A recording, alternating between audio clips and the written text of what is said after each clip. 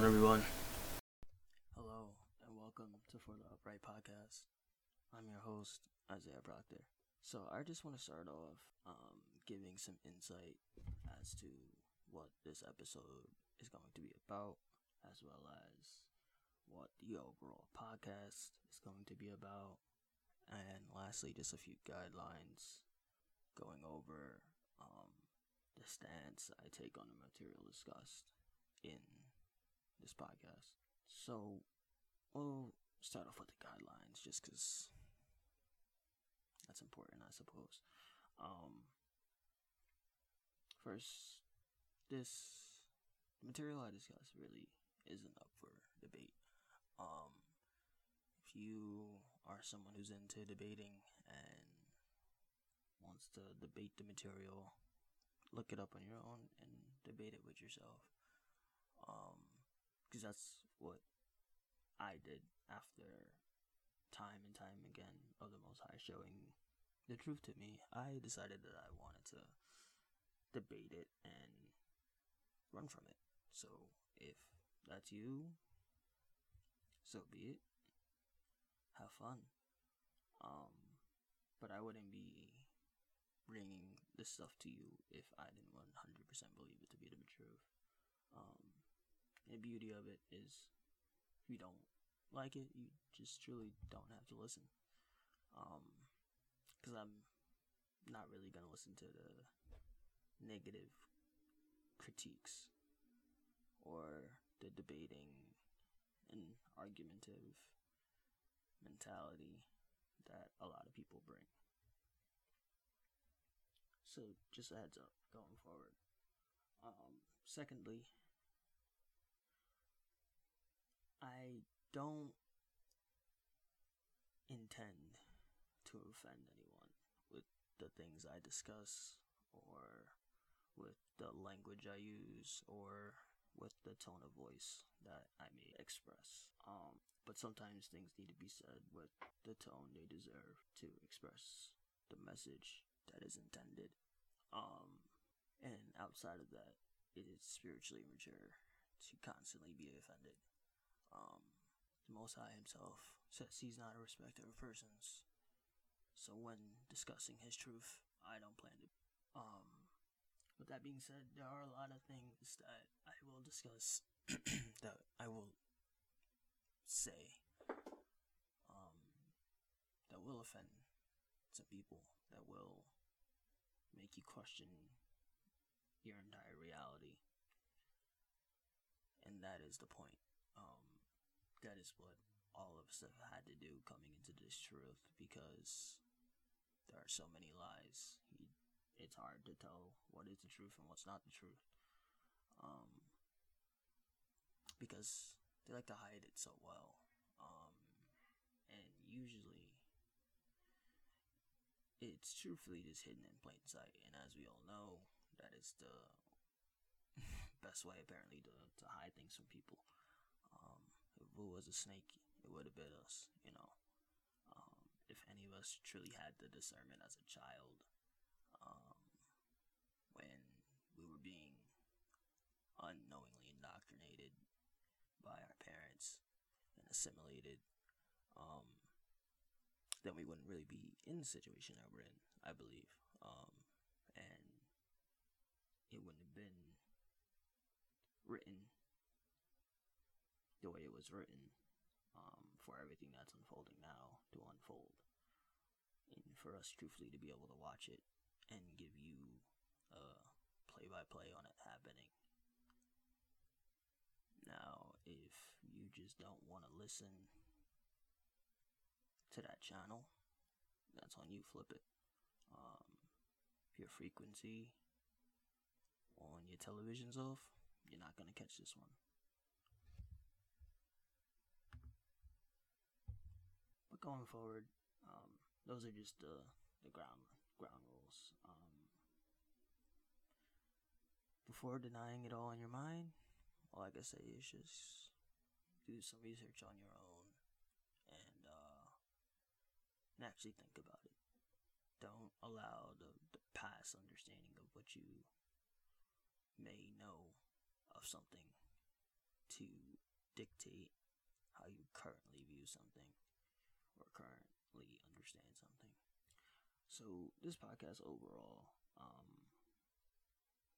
is going to discuss, as I said earlier, a lot of the things that were written and as they unfold in front of us. In other words, prophecy. I'm going to discuss what this life is truly about, and how we should be guiding it, or how it is guided, I should say. I'm also going to be talking about a lot of the truth behind the lies going on in society today. And ultimately, I really just want to show you guys that the people who are controlling your lives don't really have the power that they make it seem. Instead, the power is given unto them. And it has always been that way. The Most High uses people and nations to do His work.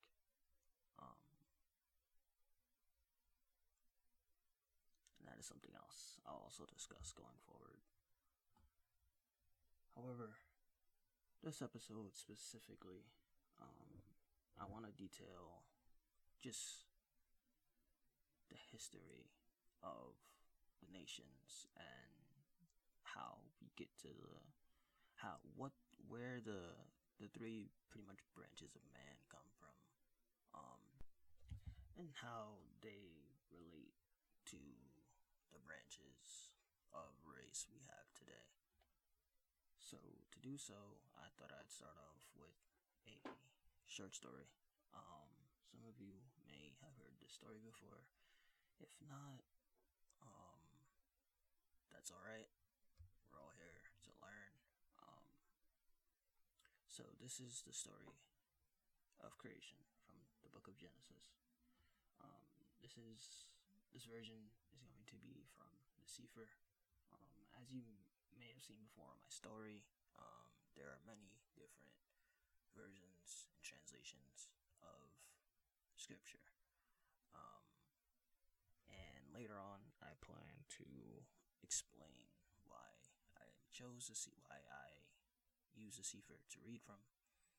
But for now, just as a pre-context, that's what version this is going to be read from. So I put together a text-to-speech reading of the story, so that'll be a little easier to understand. The names do get pretty ethnic, and I can have a hard time reading some of them. So I put that together just for ease of legibility. Full disclosure, this episode may be a little longer than the following episodes, but as a pilot episode, that can be expected. So, here we go. Chapter 1. In the beginning Elohim created the heavens and the earth. And the earth was without form, and void, and darkness was upon the face of the deep. And the Ruach Elohim moved upon the face of the waters. And Elohim said, Let there be a light, and there was light. And Elohim saw the light, that it was good, and Elohim divided the light from the darkness. And Elohim called the light day, and the darkness he called night. And the evening and the morning were the first day. And Elohim said, Let there be a firmament in the midst of the waters, and let it divide the waters from the waters. And Elohim made the firmament, and divided the waters which were under the firmament from the waters which were above the firmament, and it was so. And Elohim called the firmament heaven. And the evening and the morning were the second day. And Elohim said, Let the waters under the heaven be gathered together unto one place, and let the dry land appear, and it was so. And Elohim called the dry land earth, and the gathering together of the waters called he seas, and Elohim saw that it was good. And Elohim said, Let the earth bring forth grass, the herb yielding seed, and the fruit tree yielding fruit after his kind, whose seed is in itself, upon the earth, and it was so. And the earth brought forth grass, and herb yielding seed after his kind, and the tree yielding fruit, whose seed was in itself, after his kind, and Elohim saw that it was good. And the evening and the morning were the third day. And Elohim said, Let there be lights in the firmament of the heaven to divide the day from the night, and let them be for signs, and for appointed times, and for days, and years. And let them be for lights in the firmament of the heaven to give light upon the earth, and it was so. And Elohim made 2 great lights, the greater light to rule the day, and the lesser light to rule the night. He made the stars also. And Elohim set them in the firmament of the heaven to give light upon the earth, and to rule over the day and over the night, and to divide the light from the darkness. And Elohim saw that it was good. And the evening and the morning were the fourth day. And Elohim said, Let the waters bring forth abundantly the moving creature that is life, and fowl that may fly above the earth in the open firmament of heaven. And Elohim created great whales, and every living creature that moves, which the waters brought forth abundantly, after their kind, and every winged fowl after his kind. And Elohim saw that it was good. And Elohim blessed them, saying, Be fruitful, and multiply, and fill the waters in the seas, and let fowl multiply in the earth. And the evening and the morning were the fifth day. And Elohim said, Let the earth bring forth the living creature after his kind, cattle, and creeping thing, and beast of the earth after his kind, and it was so. And Elohim made the beast of the earth after his kind, and cattle after their kind, and everything that creeps upon the earth after his kind, and Elohim saw that it was good.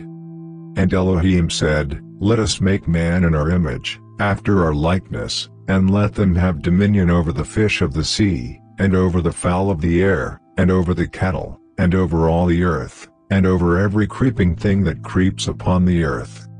So Elohim created man in his own image, in the image of Elohim created he him, male and female created he them. And Elohim blessed them, and Elohim said unto them, Be fruitful, and multiply, and replenish the earth, and subdue it, and have dominion over the fish of the sea, and over the fowl of the air, and over every living thing that moves upon the earth. And Elohim said, Behold, I have given you every herb bearing seed, which is upon the face of all the earth, and every tree, in the which is the fruit of a tree yielding seed, to you it shall be for meat. And to every beast of the earth, and to every fowl of the air, and to everything that creeps upon the earth, wherein there is life, I have given every green herb for meat, and it was so. And Elohim saw everything that he had made, and, behold, it was very good. And the evening and the morning were the sixth day.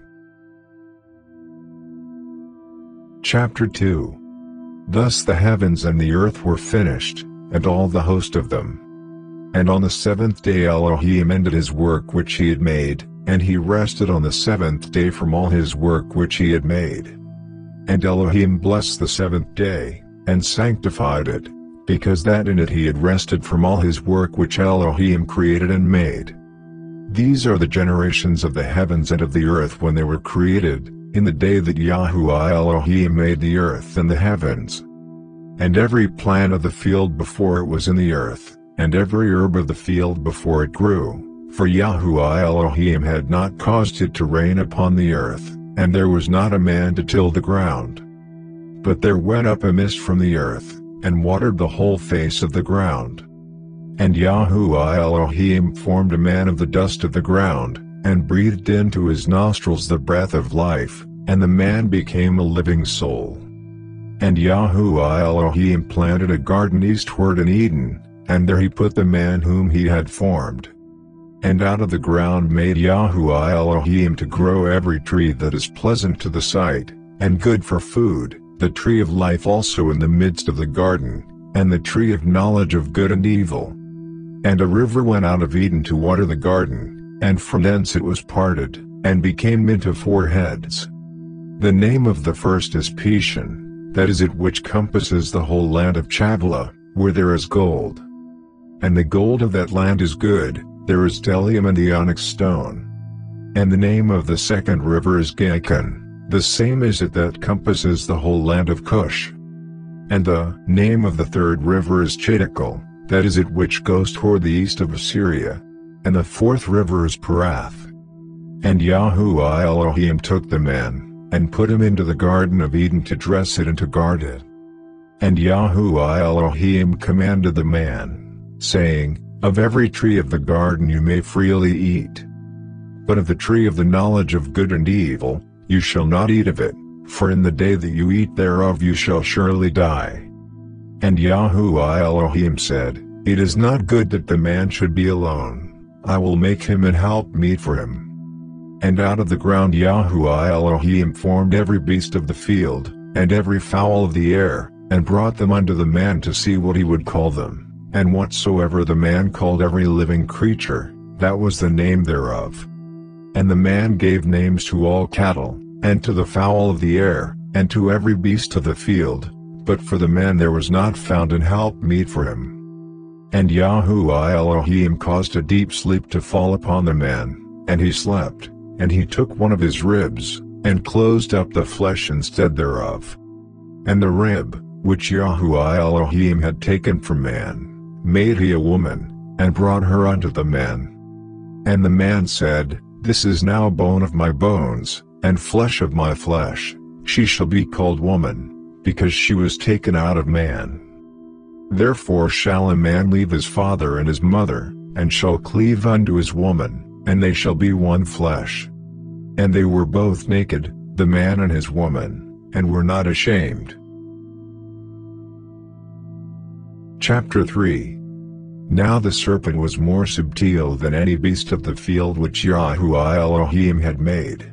And he said unto the woman, Yea, has Elohim said, Ye shall not eat of every tree of the garden? And the woman said unto the serpent, We may eat of the fruit of the trees of the garden. But of the fruit of the tree which is in the midst of the garden, Elohim has said, Ye shall not eat of it, neither shall ye touch it, lest ye die. And the serpent said unto the woman, Ye shall not surely die. For Elohim knows that in the day ye eat thereof, then your eyes shall be opened, and ye shall be as gods, knowing good and evil. And when the woman saw that the tree was good for food, and that it was pleasant to the eyes, and a tree to be desired to make one wise, she took of the fruit thereof, and did eat, and gave also unto her man with her, and he did eat. And the eyes of them both were opened, and they knew that they were naked, and they sewed fig leaves together, and made themselves aprons. And they heard the voice of Yahuwah Elohim walking in the garden in the cool of the day, and the man and his woman hid themselves from the presence of Yahuwah Elohim amongst the trees of the garden. And Yahuwah Elohim called unto Adam, and said unto him, Where are you? And he said, I heard your voice in the garden, and I was afraid, because I was naked, and I hid myself. And he said, Who told you that you were naked? Have you eaten of the tree, whereof I commanded you that you should not eat? And the man said, The woman whom you gave to be with me, she gave me of the tree, and I did eat. And Yahuwah Elohim said unto the woman, What is this that you have done? And the woman said, The serpent beguiled me, and I did eat. And Yahuwah Elohim said unto the serpent, Because you have done this, you are cursed above all cattle, and above every beast of the field, upon your belly shall you go, and dust shall you eat all the days of your life. And I will put enmity between you and the woman, and between your seed and her seed, it shall bruise your head, and you shall bruise his heel. Unto the woman he said, I will greatly multiply your sorrow and your conception, in sorrow you shall bring forth children, and your desire shall be to your man, and he shall rule over you. And unto Adam he said, Because you have hearkened unto the voice of your woman, and have eaten of the tree, of which I commanded you, saying, You shall not eat of it, cursed is the ground for your sake, in sorrow shall you eat of it all the days of your life. Thorns also and thistles shall it bring forth to you, and you shall eat the herb of the field. In the sweat of your face shall you eat bread, till you return unto the ground, for out of it were you taken, for dust you are, and unto dust shall you return. And Adam called his woman's name Chua, because she was the mother of all living. Unto Adam also and to his woman did Yahuwah Elohim make coats of skins, and clothe them. And Yahuwah Elohim said, Behold, the man is become as one of us, to know good and evil, and now, lest he put forth his hand, and take also of the tree of life, and eat, and live forever. Therefore Yahuwah Elohim sent him forth from the Garden of Eden, to till the ground from whence he was taken. So he drove out the man, and he placed at the east of the Garden of Eden Cherubium, and a flaming sword which turned every way, to keep the way of the tree of life. Chapter 4. And Adam knew Chua his woman, and she conceived, and bore Cain and said, I have gotten a man from Yahuwah. And she again bore his brother Hevel. And Hevel was a keeper of sheep, but Cain was a tiller of the ground. And in process of time it came to pass, that Cain brought of the fruit of the ground an offering unto Yahuwah. And Hevel, he also brought of the firstlings of his flock and of the fat thereof. And Yahuwah had respect unto Hevel and to his offering. But unto Cain and to his offering he had not respect. And Cain was very wroth, and his countenance fell. And Yahuwah said unto Cain, Why are you wroth? And why is your countenance fallen? If you do well, shall you not be accepted? And if you do not well, sin lies at the door. And unto you shall be his desire, and you shall rule over him. And Cain talked with Hevel his brother, and it came to pass, when they were in the field, that Cain rose up against Hevel his brother, and slew him. And Yahuwah said unto Cain, Where is Hevel your brother? And he said, I know not, am I my brother's keeper? And he said, What have you done? The voice of your brother's blood cries unto me from the ground. And now are you cursed from the earth, which has opened her mouth to receive your brother's blood from your hand. When you till the ground, it shall not henceforth yield unto you her strength, a fugitive and a vagabond shall you be in the earth. And Cain said unto Yahuwah, My punishment is greater than I can bear. Behold, you have driven me out this day from the face of the earth, and from your face shall I be hid, and I shall be a fugitive and a vagabond in the earth, and it shall come to pass, that everyone that finds me shall slay me. And Yahuwah said unto him, Therefore whosoever slays Cain, vengeance shall be taken on him sevenfold. And Yahuwah set a mark upon Cain, lest any finding him should kill him. And Cain went out from the presence of Yahuwah, and dwelt in the land of Nod, on the east of Eden. And Cain knew his woman, and she conceived, and bore Chanach, and he built a city, and called the name of the city, after the name of his son, Chanach. And unto Chanach was born Irad, and Irad begat Mechuel, and Mechuel begat Methuselah, And Methuselah begat Lamech. And Lamech took unto him 2 women, the name of the one was Adah, and the name of the other Tzillah. And Adah bore Yavel, he was the father of such as dwell in tents, and of such as have cattle. And his brother's name was Yuval. 18 He was the father of all such as handled the harp and organ. And Tzillah, she also bore Tubal-Cain, an instructor of every artificer in brass and iron, and the sister of Tubal-Cain was Naamah.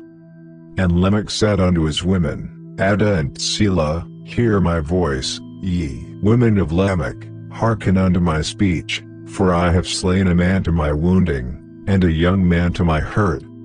If Cain shall be avenged 7-fold, truly Lamech 70 and 7-fold. And Adam knew his woman again, and she bore a son, and called his name Sheth. 21 For Elohim, said she, has appointed me another seed instead of Hevel, whom Cain slew. And to Sheth, to him also there was born a son, and he called his name Enosh. 22 Then began man to call upon the name of Yahuwah. Chapter 5. This is the Sefer of the generations of Adam. In the day that Elohim created man, in the likeness of Elohim made he him. Male and female created he them, and blessed them, and called their name Adam, in the day when they were created. And Adam lived 130 years, and begat a son in his own likeness, after his image, and called his name Sheth. And the days of Adam after he had begotten Sheth were 800 years, and he begat sons and daughters. And all the days that Adam lived were 930 years, and he died. And Sheth lived 105 years, and begat Enosh. And Sheth lived after he begat Enosh 807 years, and begat sons and daughters. And all the days of Sheth were 912 years, and he died. And Enosh lived 90 years, and begat Canaan. And Enosh lived after he begat Canaan 815 years, and begat sons and daughters. And all the days of Enosh were 905 years, and he died. And Canaan lived 70 years, and begat Mahalalel. And Canaan lived after he begat Mahalalel 840 years, and begat sons and daughters. And all the days of Canaan were 910 years, and he died. And Mahalalel lived 65 years, and begat Jared. And Mahalalel lived after he begat Jared 830 years, and begat sons and daughters. And all the days of Mahalalel were 895 years, and he died. And Jared lived 162 years, and he begat Chanach. And Jared lived after he begat Chanach 800 years, and begat sons and daughters, 20. And all the days of Jared were 962 years, and he died. And Chanach lived 65 years, and begat Methuselah. And Chanach walked with Elohim after he begat Methuselah 300 years, and begat sons and daughters. And all the days of Chanach were 365 years. And Chanach walked with Elohim, and he was not, for Elohim took him. And Methuselah lived 187 years, and begat Lamech. And Methuselah lived after he begat Lamech 782 years, and begat sons and daughters. And all the days of Methuselah were 969 years, and he died. And Lamech lived 182 years, and begat a son. And he called his name Noah, saying, This same shall comfort us concerning our work and toil of our hands, because of the ground which Yahuwah has cursed. And Lamech lived after he begat Noah 595 years, and begat sons and daughters. And all the days of Lamech were 777 years, and he died. And Noah was 500 years old, and Noah begat Shem, Cham, and Japheth. Chapter 6. And it came to pass, when men began to multiply on the face of the earth, and daughters were born unto them, that the sons of Elohim saw the daughters of men that they were fair, and they took them women of all which they chose. And Yahuwah said, My Ruach shall not always strive with man, for that he also is flesh, yet his days shall be 120 years. There were Nephilim in the earth in those days, and also after that, when the sons of Elohim came in unto the daughters of men, and they bore children to them, the same became warriors and tyrants which were of ancient times, men of infamy. And Yahuwah saw that the wickedness of man was great in the earth, and that every imagination of the thoughts of his heart was only evil continually. And it repented Yahuwah that he had made man on the earth, and it grieved him at his heart.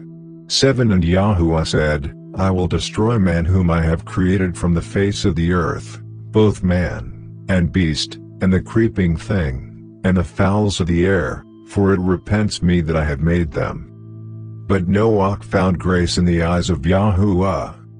These are the generations of Noach. Noach was a just man and perfect in his generations, and Noach walked with Elohim. And Noach begat 3 sons, Shem, Cham, and Japheth.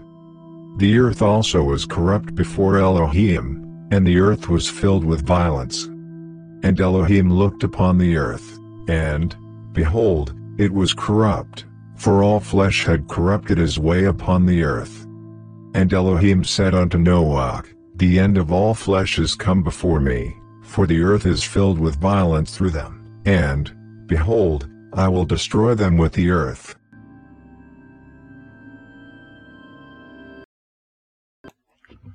Alright, so that was the story of Genesis, chapters 1 through 6.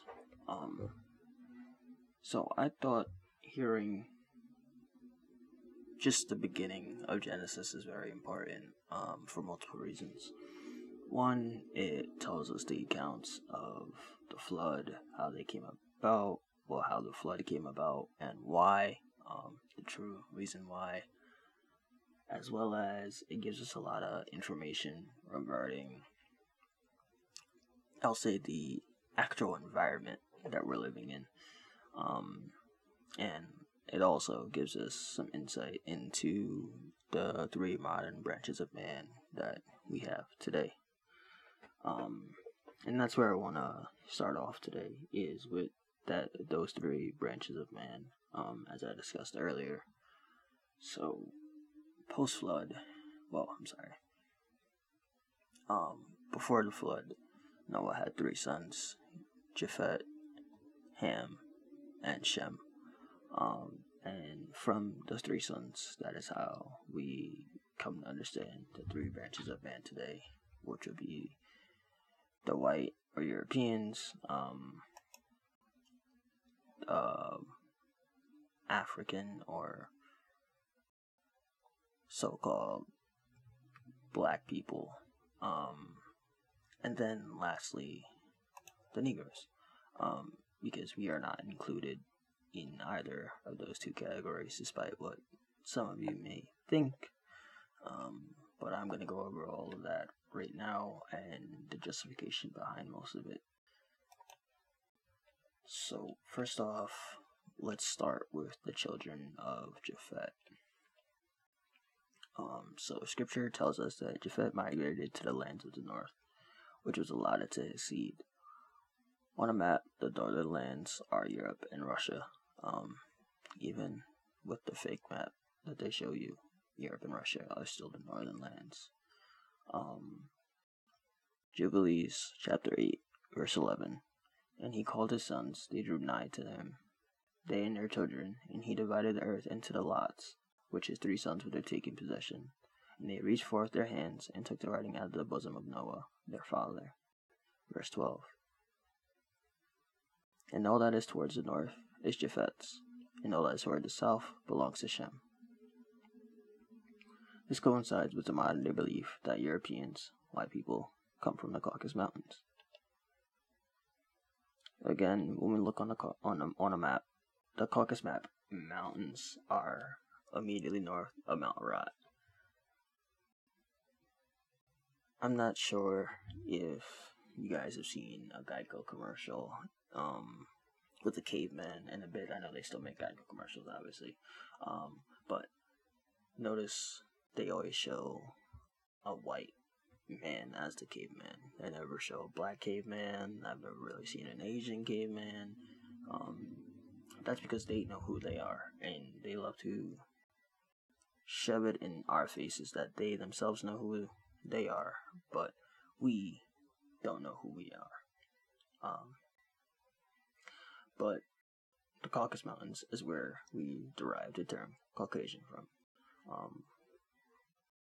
This also confirms the biblical flood and the Ark of Noah. So in the book of Jasher, it describes Japheth's sons according to their families. So Jasher chapter 10 verse 7, it says, "And these are the sons of Japhet according to their families: Gomer, Magog, Madai, Javan, Tubal, Meshech, and Tiras. These are the children of Japhet according to their generations." So above, after reading that, we can see that Japhet had 7 sons. And it's from these sons that we can deduce white Europeans or Caucasians' origin. So if that's any of you out there, you probably, well, not probably, you come from one of these Gentile nations. Now, Genesis 10 gives a breakdown of his 7 sons and their sons, so it gives us an even further description of who his sons would, what nations his sons would form today. And these are the generations of the sons of Noah: Shem, Ham, and Japheth. And unto them were born sons after the flood. Genesis 10 verse 2, the sons of Japhet, Gomer, and Magog, and Madai, and Javan, and Tubal, and Meshech, and Tiras. And the sons of Gomer, Ashkenaz, and Riphath, and Togarmah. Verse 4, and the sons of Javan, Elisha, and Tarshish, Kittim, and Dodanim. Verse 5, by these were the isles of the Gentiles divided into their lands, everyone after his tongue, after their families, in their nations. So just a little insight. The word Gentiles just means other nations. There is no offense to be taken behind it.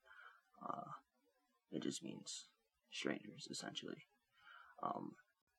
When we read Jasher, we are told that the children of Chittim, who is a son of Javan, are the Romans, and they dwell in the valley of Canopia, near river Tibru, which is the Tiber River.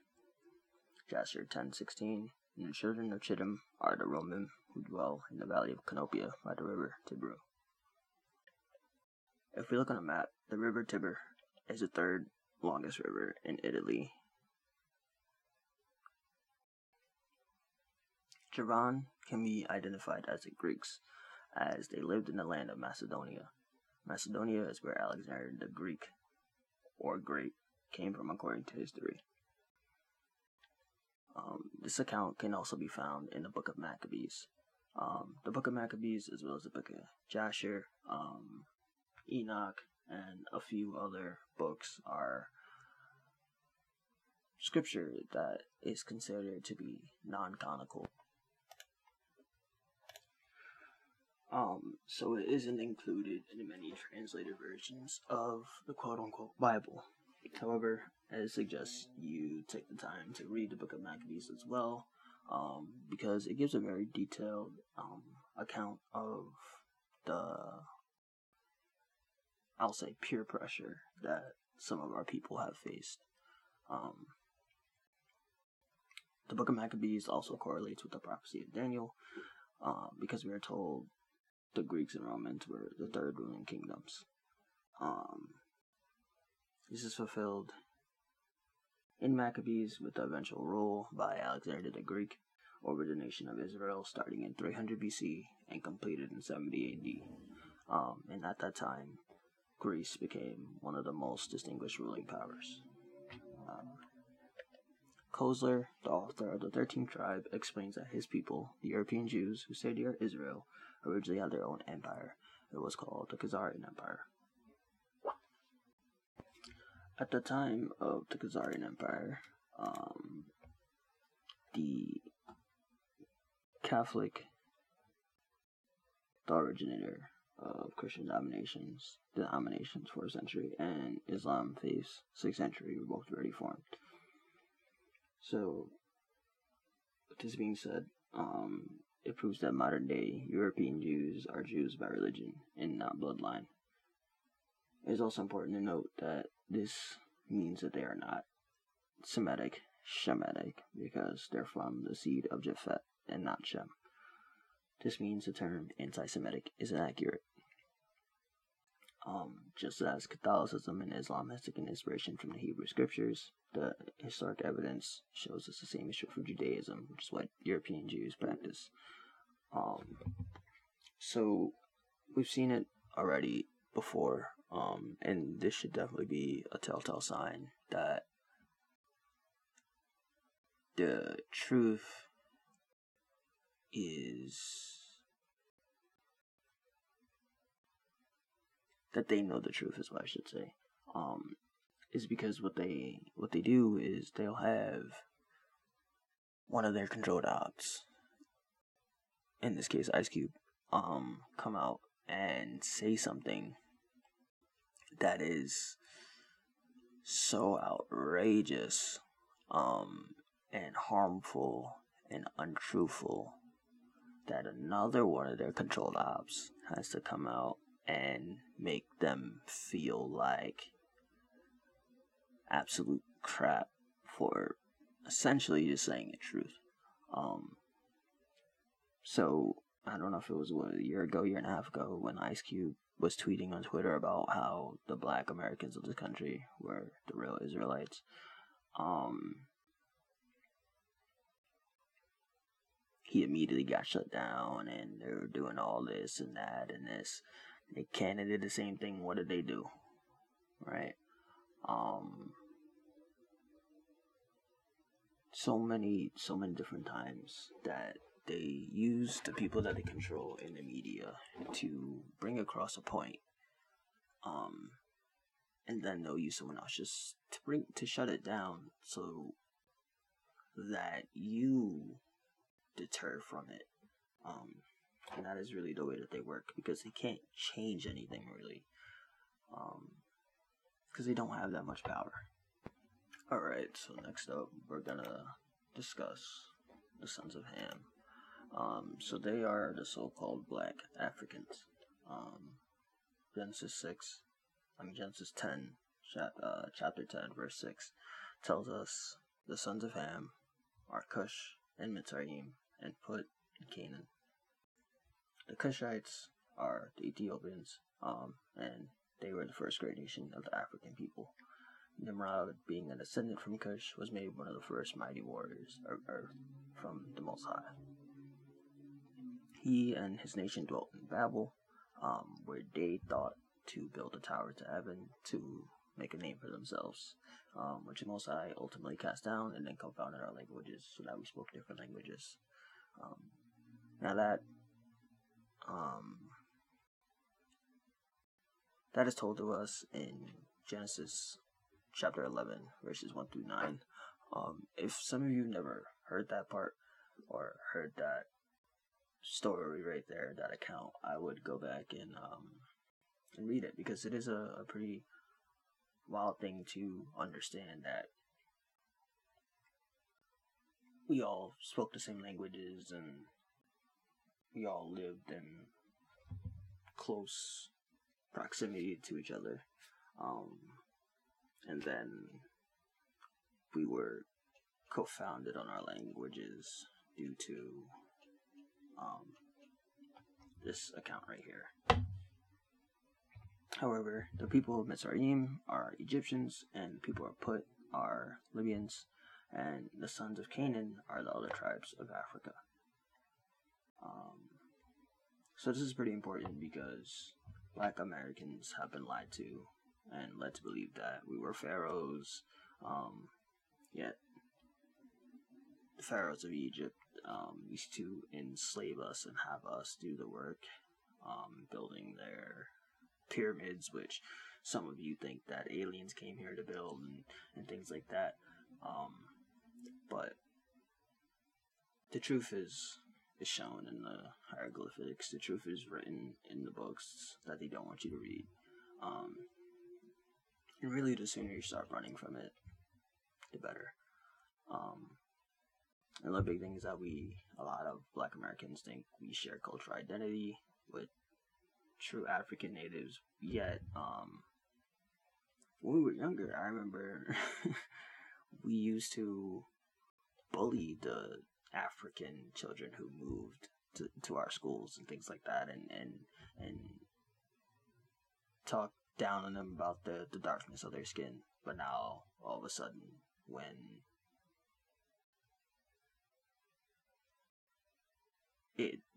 it's all coming down to it, everybody wants to be, all of a sudden we're all African, and these are our roots, and we got to get back to where we used to be. But also, if you look at the detailed accounts of slavery,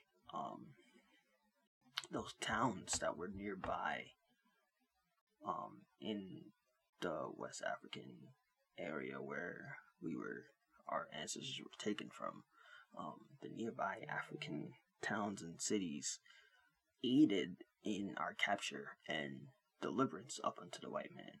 So I'm just really confused, guys, because if we're just looking for somewhere to be a part of,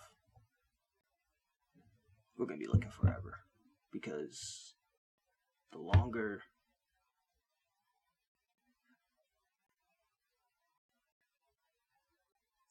we deny the only entity that has been here for us from the beginning, that has sought our benevolence from the beginning and our well-being from the beginning, the longer we're going to be enslaved as blacks.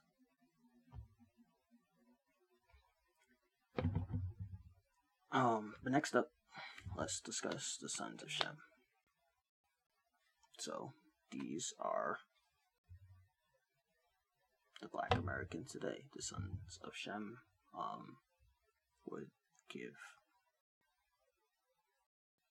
way to the 12 tribes of Israel, and the 12 tribes throughout their origin would eventually be sent into captivity due to the transgressions of the covenant made with the Most High.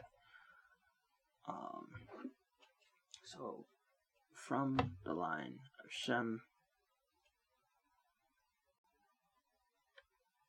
we get Elam, Asher, Lud, Aram, Arpachshad, Uz, Hul, Gether, Mash, Shelah, Eber, Peleg. And it's important to note that Peleg, his name means for in his days the earth was divided. We get Joktan, Alamad, Shalef, Hazamereth, Jerah, Hadaram, Uzal, Diklah, Obal, Obimael, Sheba, Ophir, Havilah, Jobab, Reu, Serug, Terah, Nahor, Abram, Haran. And then we get Abram and Lot, and Abram has a son with his wife Sarai's maidservant Hagar, and Hagar gives birth to a child named Ishmael. Ishmael is the father of the Ishmaelites, which will go on to be the Arabs, and that is where the bloodline of the Arabs originates. After the birth of Ishmael, Abram is then given the name Abraham and makes the circumcision covenant with the Most High. Sarai's name is also changed to Sarah, and she bears a child who is Isaac. From Isaac, we get Jacob and Esau, and from Jacob, whose name is eventually changed to Israel. He has 12 sons, and that is where we get the 12 tribes of Israel from. 12 tribes are Reuben, Shimon, Levi, Yehuda, Dan, Naphtali, Gad, Asher, Yishakar, Zebulun, Yosef, and Benjamin. So there are a lot of different ways in which we can conclude the relation to, the Black Americans in this country's relation to the 12 tribes of Israel. But I'll start off with scripture just to keep things tight. In Sefer, it is prophesied that the people of Israel would discontinue from their heritage, forgetting who they are. But in the last days, they are to be gathered by the Most High. Isaiah chapter 11, verse 12. And he shall set up an ensign for the nations, and shall assemble the outcasts of Israel, and shall gather together the dispersed of Judah from the four corners of the earth. So that just kind of lets us know that in these end times, that this is really supposed to be happening, that there are supposed to be awoken Israelites delivering the message that it is time for us to wake up and come back to our heritage. But outside of that, to compare the similarities, we could start alone with the detestment that the nation of Israel faced with that of the ancestors of Black Americans today. But I guess in order to do that, we would have to actually want to open a quote-unquote Bible and read the things that they don't want you to read. Because they love to New Testament you to death. Matthew, Mark, Luke, James, but all of the law, all of the transgression, all of the grace, all of the long suffering, all those things are shown you in the books that come before that, the quote unquote Old Testament. But outside of just the natural testament that both nations have experienced, there are a few plain indicators, especially for a few of us who may remember when we used to discuss slavery in the classroom. So first up are the slave ships. The children of Israel, after being carried from Egyptian captivity by the Most High, led by Moses, were made aware by Moses that if they forsook the Most High's commandments, they would once again be subject to captivity, which would take place with ships. Deuteronomy chapter 28, verse 15. But it shall come to pass, if thou wilt not hearken unto the voice of Yahuwah Elohaka, to guard to all his commandments and his statutes, which I command thee this day, that all these curses shall come upon thee and overtake you. So, today, the greatest captivity has taken place with slave ships is the transatlantic slave trade. This was primarily a trade of Israelites. These Israelites became known as West Africans because of their loss of identity. So that's important because everyone seems to think that we were Africans because we were taken from Africa. But that's not necessarily true. We were taken from the land of Africa because we had been on the run from our land that was given to us because of the way we transgressed the Most High. So when they came to West Africa to basically pick up the pieces, that was also a part of prophecy. And as I'm going to explain a little further, there was a lot of duress put on the leaders of those West African nations to sell Israelites, which were called Negroes, to also help fulfill the prophecy. So it's estimated that 25 to 150 million people were forcibly taken from their homes, and the amount of West and Central Africans, Israelites, killed was as much as 60 million. So I'm going to explain a few more different comparisons, but then after that I'm going to go into truly how we can track these things using the technology we have with the maps and understanding of scripture and understanding of ancestry, understanding of language also, because that plays a large role in understanding the path we as a people have taken. But the second indicator are the yokes of iron.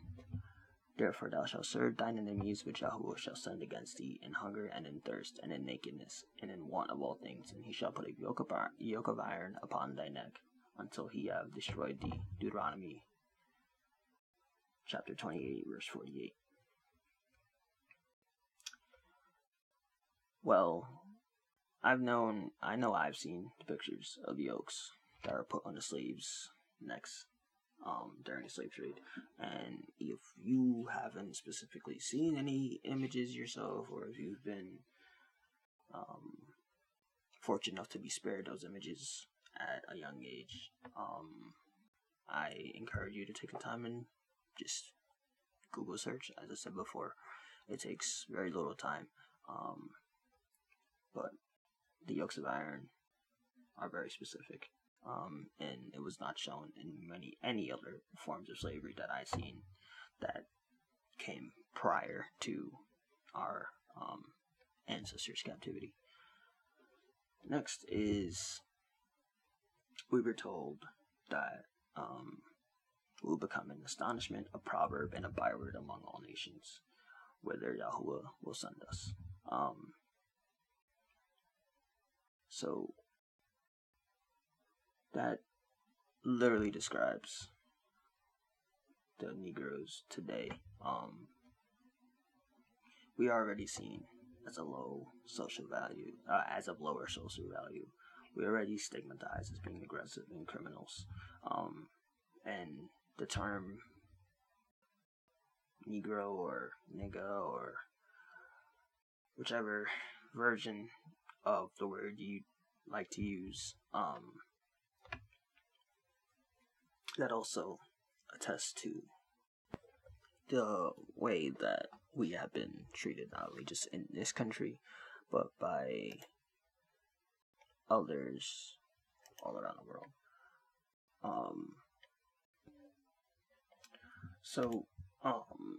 In the year 1690, the slaves that were taken captive from the western coast of Africa, they were taken from the land of Benin and a city called Ouida.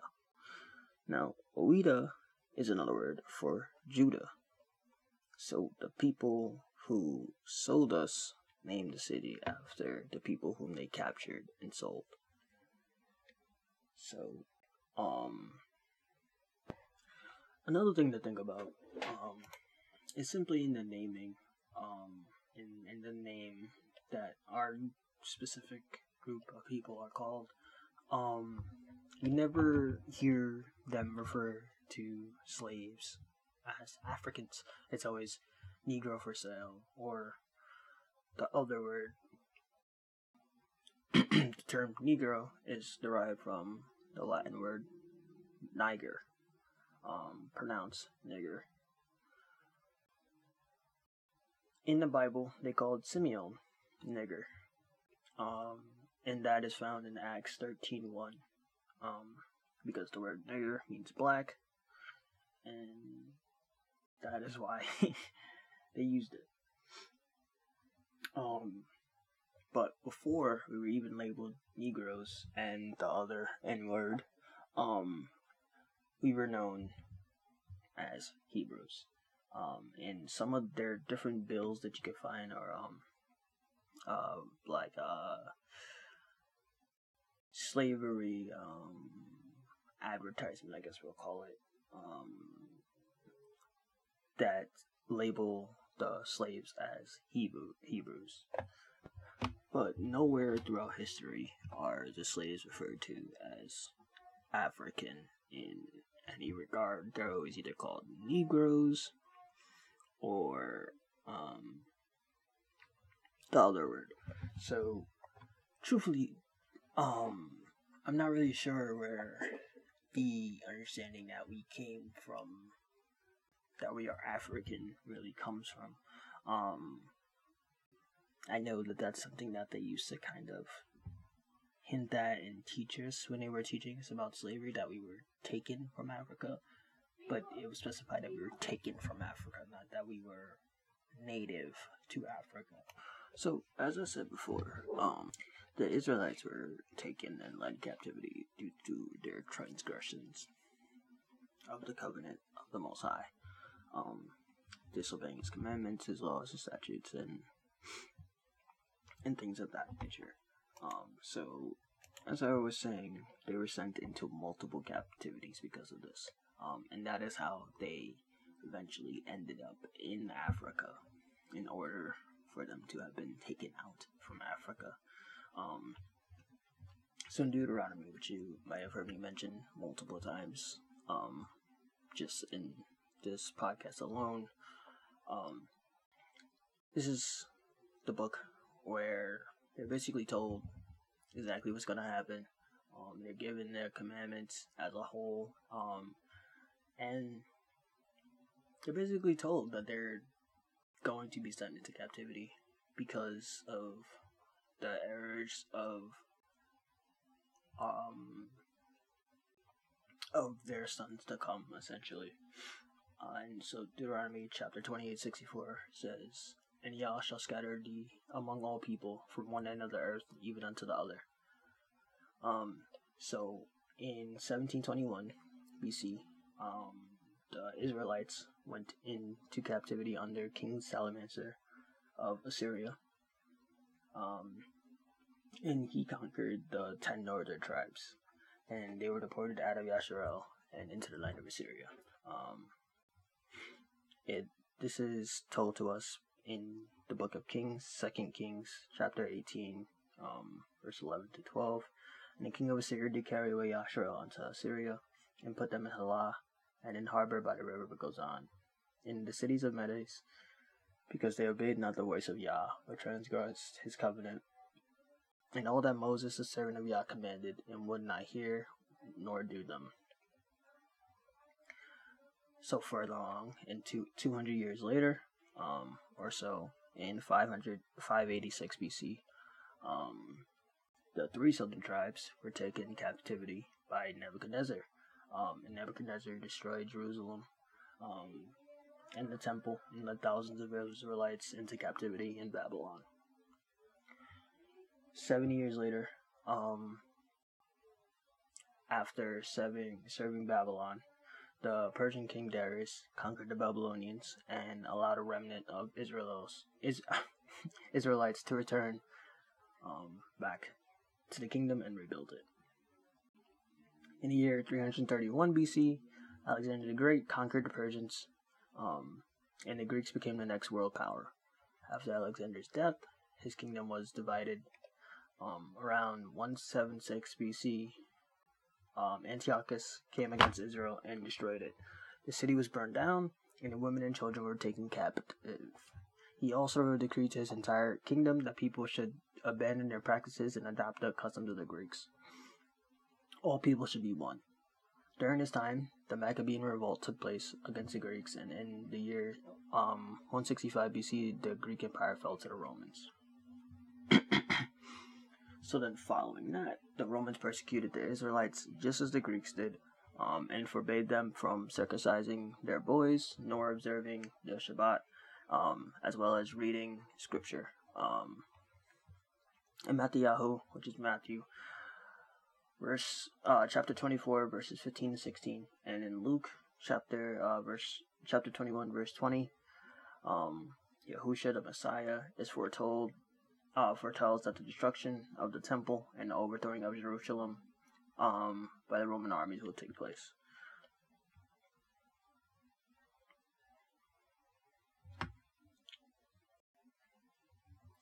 So, after the destruction of the temple and the dispersion of the Israelites that took place in 70 AD,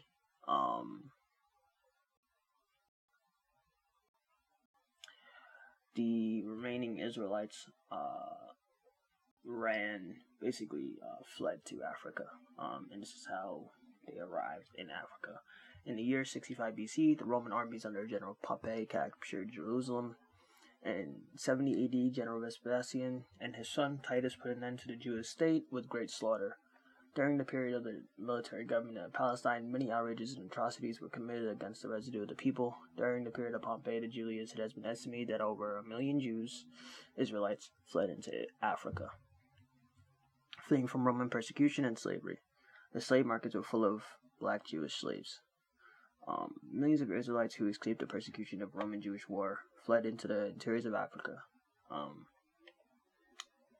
In a book written by Rudolf R. Windsor called From Babylon to Timbuktu,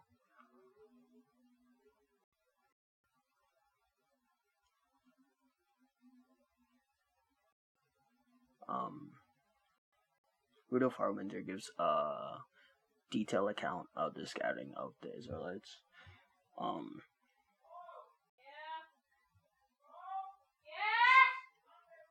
Rudolph also points this out in his book. The black Jews who migrated to Sudan from the north converged with the Jews migrating from the eastern Sudan to the countries of the Niger River. There is much proof and still much more to be revealed by scholars that there existed prior to the slave trade and subsequent to it many tribes, colonies, and kingdoms in West Africa. 1,600 years later, their descendants were rounded up and captured by African and Arab slave traders and sold to the Europeans, fulfilling the curses that were written in Deuteronomy, the 28th chapter. Further on, Windsor explains in his book, as persecuted communities, they were rather more in danger than any other Negroes of being raided by war parties and sold as slaves. So that just tells you that even after fleeing from where they were and taking refuge in Africa, even the Africans that lived there still sought to do harm to them.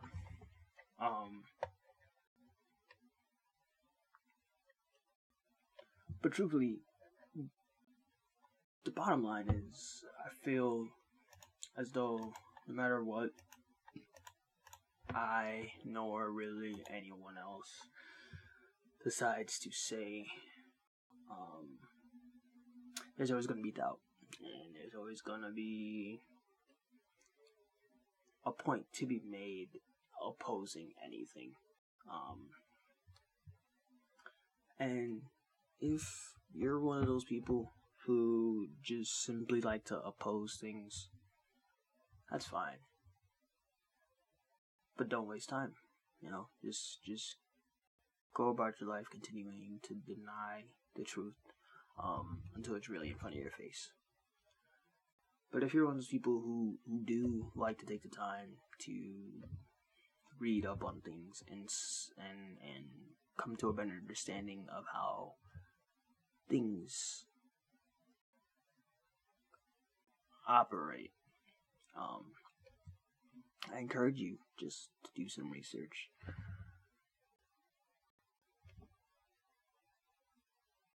So, the big point of this episode is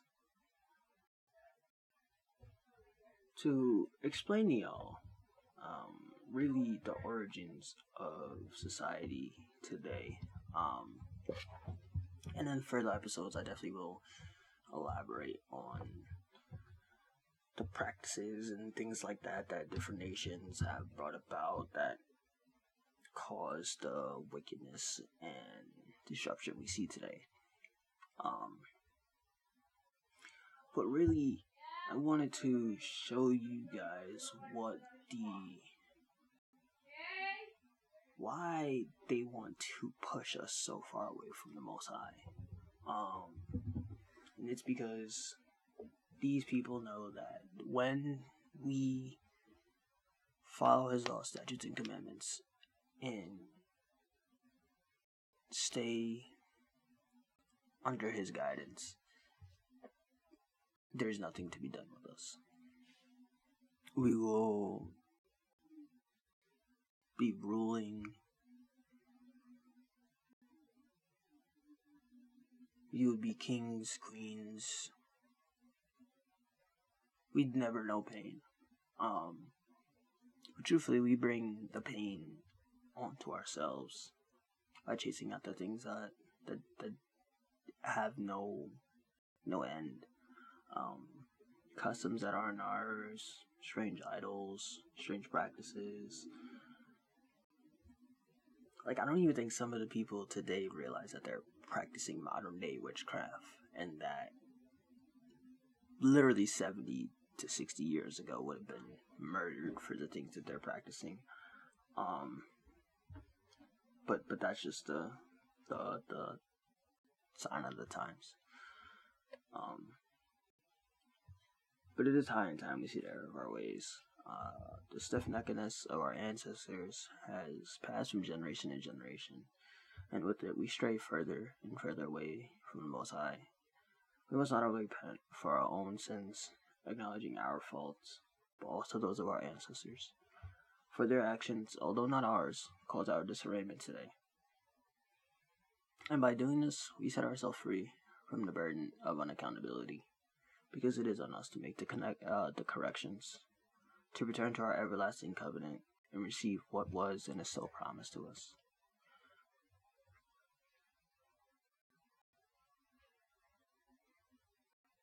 Our ancestors have been the partakers in transgression after transgression, and blasphemy after blasphemy. And because of it, some of it has been instilled in our children today. And I think we need to understand that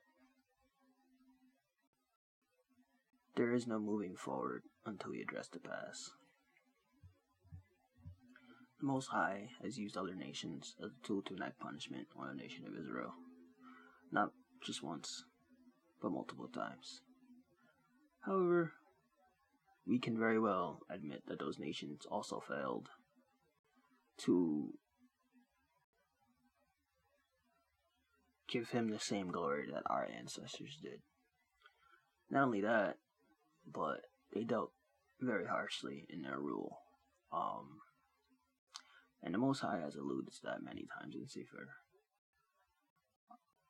Not only have they ruled over Israel harshly, but they've ruled over the other Gentile nations as well.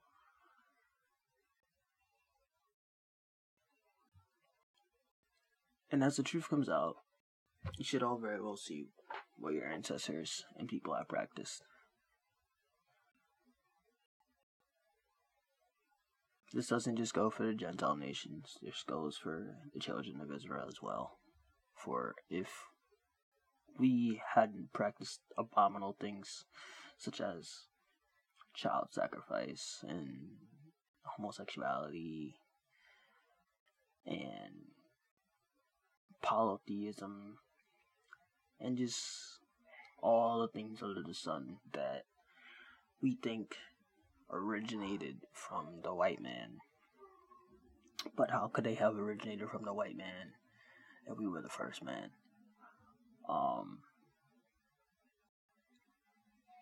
However, you must understand that those practices that our ancestors used to do, that our world leaders do now on a much larger scale.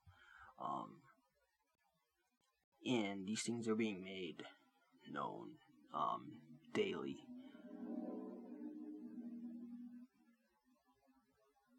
And they're very easy to see when you open your eyes. So going forward, I do plan to expand on a lot more than what I discussed in this episode alone. But I also want to use the podcast as an opportunity to expand on a lot of the things I talk about on Instagram daily. While visuals are definitely better for most people, it is easier to go in detail when I'm not typing full-fledged paragraphs out. So some of you may have noticed that this episode is titled Pilot. If you're familiar with most like cartoon series and Netflix series and stuff, they usually title the first episode as Pilot. And this is because, by definition, it is a standalone episode of a television series that is used to sell a show to a television network or other distributor. Pilots are created as a testing ground to gauge whether a series will be successful. So, although that is not the case here, I did think it was kind of cool to title this first episode Pilot. But this is a pilot episode because I would like to give you some insight into what life is about. In life, we are the pilots of our own plane. But this isn't an ordinary plane.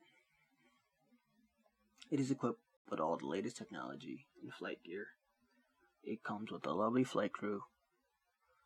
And the best part about this futuristic plane is you don't have to fly it at all.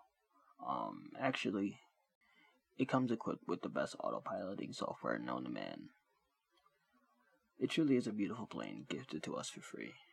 Yet, we must not forget that we ourselves did not construct the plane, and we cannot really control how it flies, nor can we control the conditions we fly in. In fact, as a new era pilot, there are only two things we do control. That is the decision to get in the cockpit and be a pilot, and the decision of which we travel. These planes only have two destinations. And the plane in autopilot will make its stops to pick up passengers along the way, for there may be flight paths that align with yours. However, when a plane comes to that final stop, there won't be any landing. Each destination is equipped with a drop zone to receive those who flew over. And there, all of our first journey ends, and another begins.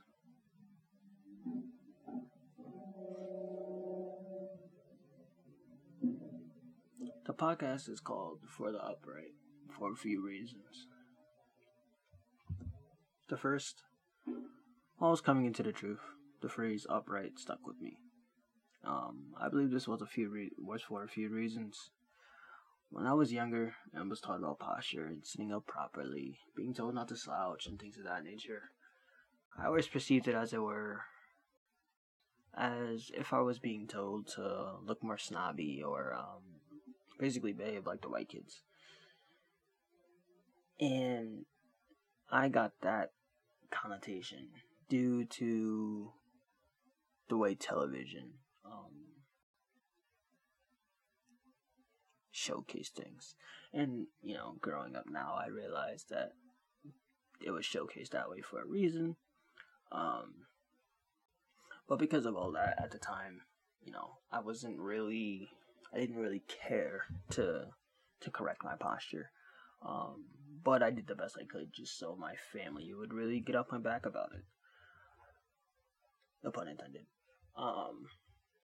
But because of playing sports and sleeping in uncomfortable positions, I've always had more or less improper posture. But I read this excerpt, and when I read it, it described our uprightness not really as a means of social status or of our physical status, really, but more of our spiritual status, right? And the excerpt went like this. We see the animals with their bent body, and man with his erect posture. From this we understand that the soul of the animal is from the dust, and therefore it is drawn towards its element. Therefore the body of the animal is bent towards the earth. But the soul of a man is drawn aloft, and therefore the soul of man strives to ascend to its source. But it cannot do so, because it is tied to the body. If so, we can say that at the time when it ascends and separates from the body, it ascends to the heights.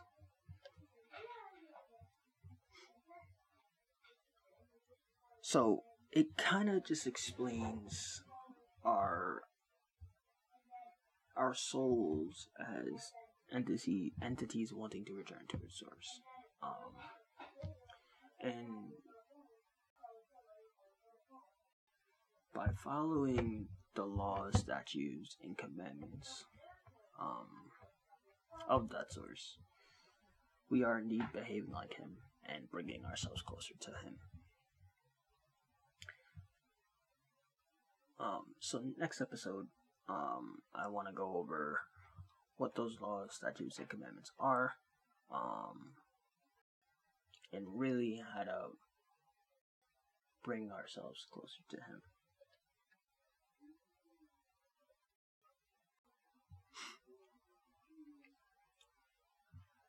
So, before I close out, I did want to leave you guys with 2 proverbs. And if you're unfamiliar with what a proverb is, they're basically wise writings and guidance in life written by King Solomon. Now, King Solomon was the son of David, and he was made one of the wisest men on earth by the Most High. Actually, if you read the book, The Wisdom of Solomon, it gives the account of him asking the Most High for wisdom above all things else in his life. And the Most High gave it to him because he asked for wisdom and not riches and not wives or any of the other vain things that men may ask for. And he asked for the wisdom as a means to implicate justice in his kingdom, not as a means to downtrod the unwise. So the first proverb is from the 10th chapter, and is the 9th proverb of the 10th chapter. He that walks uprightly walks surely, but he that perverts his ways shall be known. And the second proverb is from the 15th chapter and the 21st proverb. Folly is joy to him that is destitute of wisdom, but a man of understanding walks uprightly. So that's all I have for today. Thank you all for stopping by. Feel free to contact me with overall comments. Just a little pre-context for the next episode, as I mentioned earlier. We're going to flight school. Just because you got all a pilot doesn't mean you don't need a license. So, until next time, stay safe and keep the faith.